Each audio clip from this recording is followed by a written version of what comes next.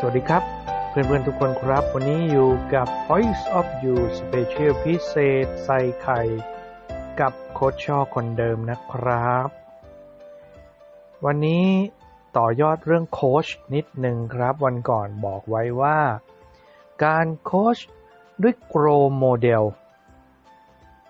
เป็นยังไงบ้างเป็นจุดเริ่มต้นของความสำเร็จในการโค้ชอาจจะเพียงแค่10หรือ 20% เท่านั้นครับจากนั้นเราก็ต้องติดตามผลครับอีก 80% ของความสำเร็จจากการโค้ชคือการติดตามผลนั่นเองเราเคยสังเกตไหมครับโค้ชมากี่ครั้งเขาก็ยังเหมือนเดิมหมายความว่าอย่างไรครับการใช้ Grow Model ครับบางทีเวลาเราโค้ชด้วยใช้ Grow เนี่ยเราก็ตั้งคำถามว่าเป้าหมายคืออะไรปัจจุบันเป็นยังไงสิ่งที่คุณทำนี่มันสำคัญกับคุณยังไงคำถามเหล่านี้มันถูกพรั่งพรูออกมาจากสิ่งที่เราได้ร่ำเรียนมาเราก็พยายามที่จะใช้ไปตามกระบวนการที่เราศึกษามาบางครั้งครับเราก็ต้องดูให้ดีก่อนว่าโค้ชหรือคนที่มาโค้ชกับเราเขาต้องการอะไรกันแน่ลองตั้งคำถามเพิ่มเติมขึ้นไปอีกนิดนึงครับคุณต้องการอะไรคุณต้องการอะไรจริงๆแล้วคุณต้องการอะไรอะไรกำลังฉุดรั้งคุณไว้ดึงคุณไว้ไม่ให้คุณทำสิ่งนั้นได้หรือก้าวไปข้างหน้าได้แล้วคุณคิดว่าคุณจะออกไปจากจุดนี้ได้ยังไงคำถามเหล่านี้ครับเป็นคำถามที่ถามง่ายฮะแต่บางทีมันตอบยากนะและหลายคนน่ะมักจะตอบว่าสิ่งที่ฉุดรั้งเราไว้ก็คือตัวเราเองนี่แหละอันนี้เบสิกมากเลยนะครับซึ่งจริงๆแล้วเดี๋ยวเราต้องค้นหากันว่าเรื่องที่เขามาหาเราหรือคนที่เขามาหาเราเนี่ยจริงๆแล้วอ่ะเขาเป็นคนยังไงเขาต้องการอะไรพฤติกรรมทั่วไปที่เขามาหาเราเนี่ยอาการที่เขาเป็นโค้ชจะต้องเป็นคนยังไงฮะก็ต้องฟังให้เข้าใจให้ลึกซึ้งนอกเหนือจากคำพูดที่เขาพูดมาหาเรา body language เขาเป็นยังไงน้ำเสียงเขาเป็นยังไง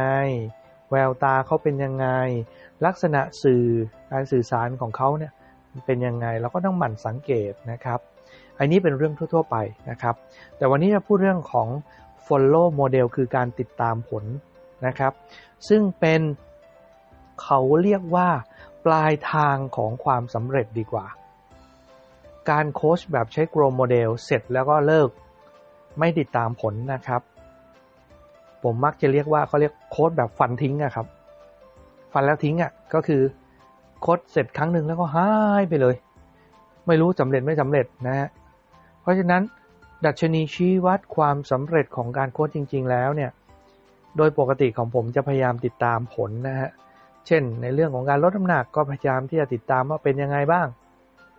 การลดน้ำหนักจะเป็นเคสที่แบบว่าทั่วไปเบสิกมากเลยนะครับ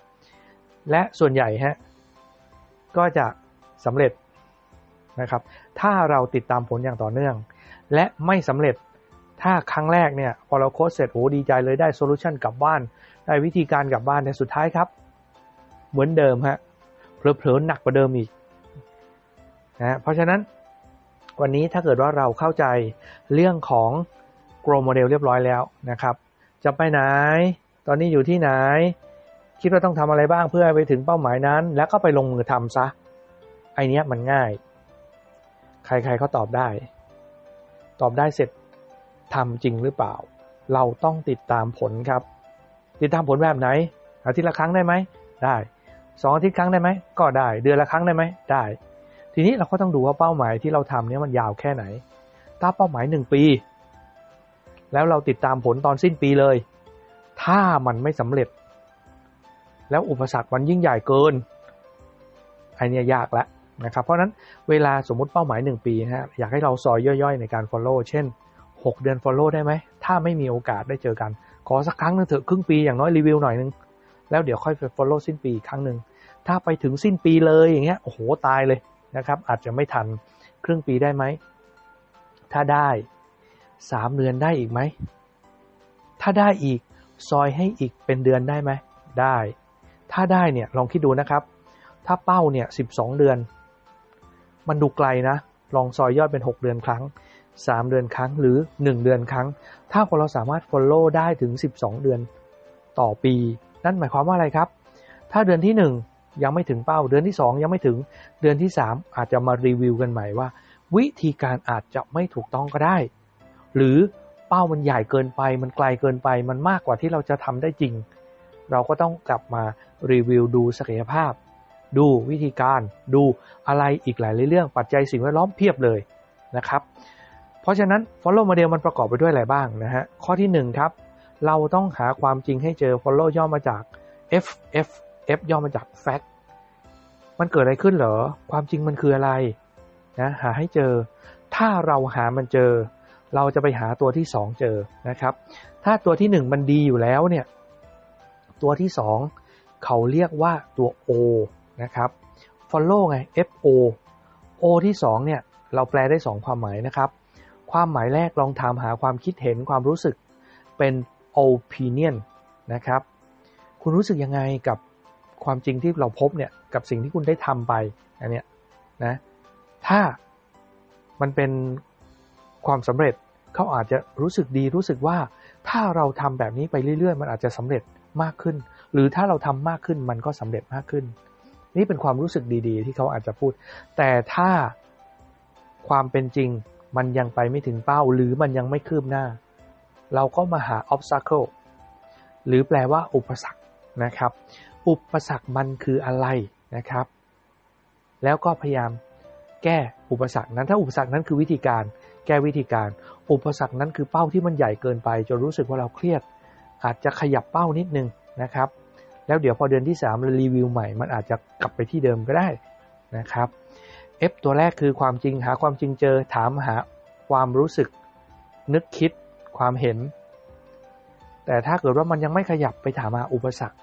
งั้น O ตัวที่2มันอาจจะแปลว่า opinion หรือ obstacle ก็ได้นะฮะตัวที่3ครับ L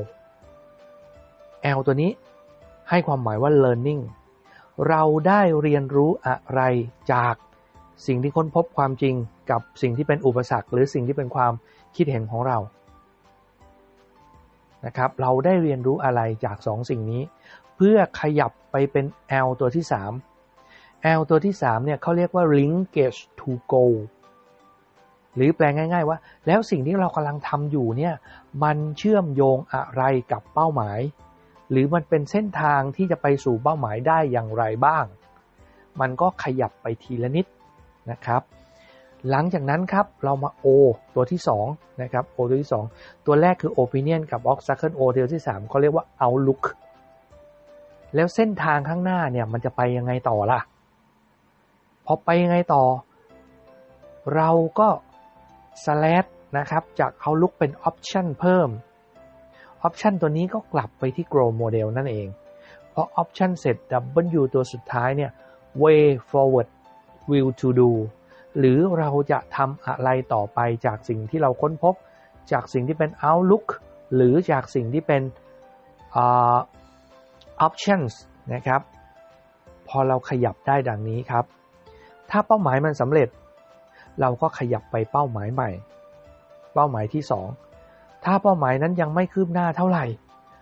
เราก็กลับมาที่เป้าที่เราตั้งใหม่มันจะวนอยู่อย่างนี้ครับเป็น follow พอ follow ใหม่เอา grow มาตั้งใหม่ follow ใหม่ grow มาตั้งใหม่เพราะทุกครั้งที่เรา follow ครับมันจะมีเป้าหมายย่อยๆเกิดขึ้นเสมอเป้าหมายย่อยนี้ก็คือเป้าหมายหลักและมันขยับไป1สเต็ปสมมุติ12เดือนเนี่ยครับมันก็เท่ากับ1/12 2/12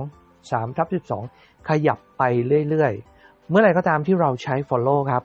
เราจะเห็นว่าเราเข้าใกล้เป้าหมายเข้าไปทุกที่สิ่งที่เราจะได้คือแรงจูงใจครับอาจจะเป็น inspiration หรือเป็นแรง motivation ที่จะทำให้คนเราเนี่ยลุกขึ้นขยับเมื่อเรา move เมื่อเราขยับมุมมองเราจะขยาย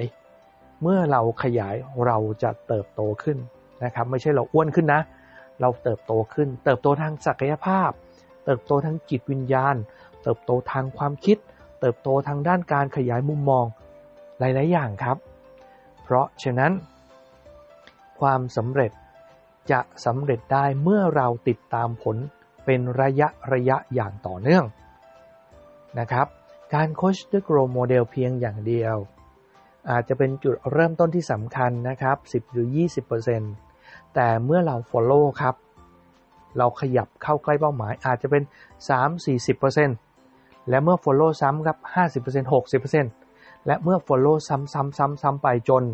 เป้าหมายเราบรรลุ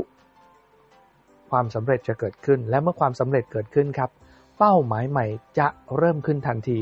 มันจะถูกขยับแบบนี้ไปอย่างต่อเนื่องไปเรื่อยๆจนเรารู้สึกว่าการโค้ชของเรามีพลังมากขึ้นและสมองเราจะจดจำความสำเร็จแบบนี้นี่คือ case study ที่กลับมาเมื่อไหร่ก็ตามที่เราเริ่มต้นโค้ชใหม่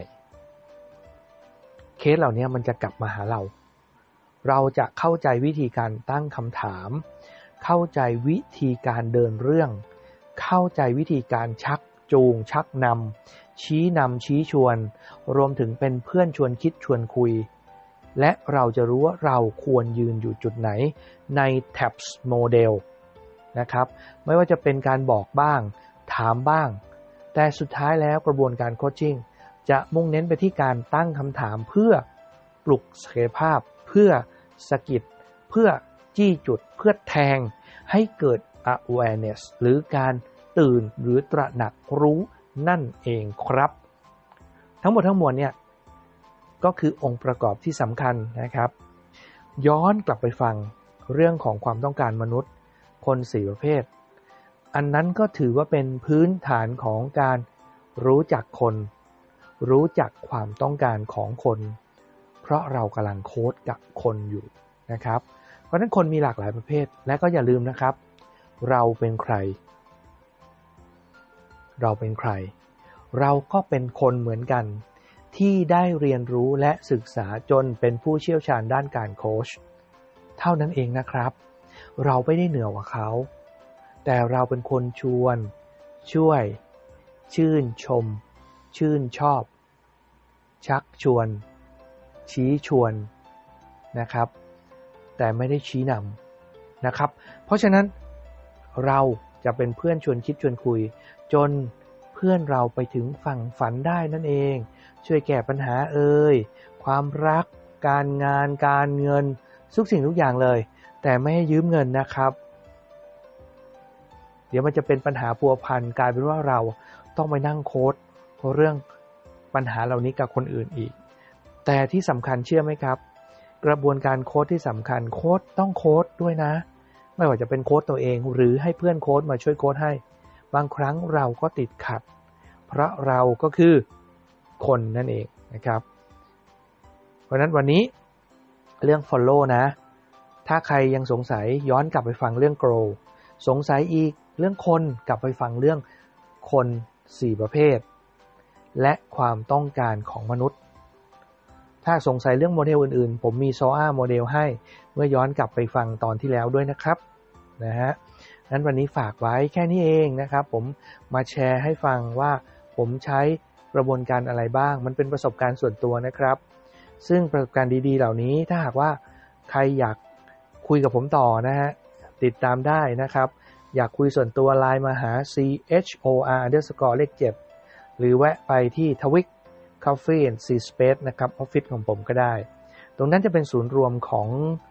บรรดานักเรียนPoint of View นะครับลูกศิษย์ลูกหานะครับเพื่อนฝูงนะครับคนที่เรียนโค้ชนะฮะลูกค้าอาจจะแวะมาจิบกาแฟคุยกันแต่ต้องนัดนะหลายๆคนคิดว่าเราเปิดร้านกาแฟไม่ใช่นะตรงนั้นเป็นออฟฟิศนะครับเอาไว้ให้นักเรียนมาเรียนรู้พูดคุยนะครับเสวนากันใครอยากไปร่วมวงเสวนาก็ลองดูนะครับทุกเสาร์อาทิตย์ก็จะมีงานอยู่สม่ำเสมอแต่ต้องนัดนะครับก็เชิญเข้าไปร่วมเป็น Family ของ Point of View ได้นะครับงั้นวันนี้ดึกแล้วนะครับขอให้ทุกคนฝันดีราตรีสวัสดิ์ผมจะมาดึกๆแบบนี้แหละสมองมันแล่นนะฮะฝันดีนะครับ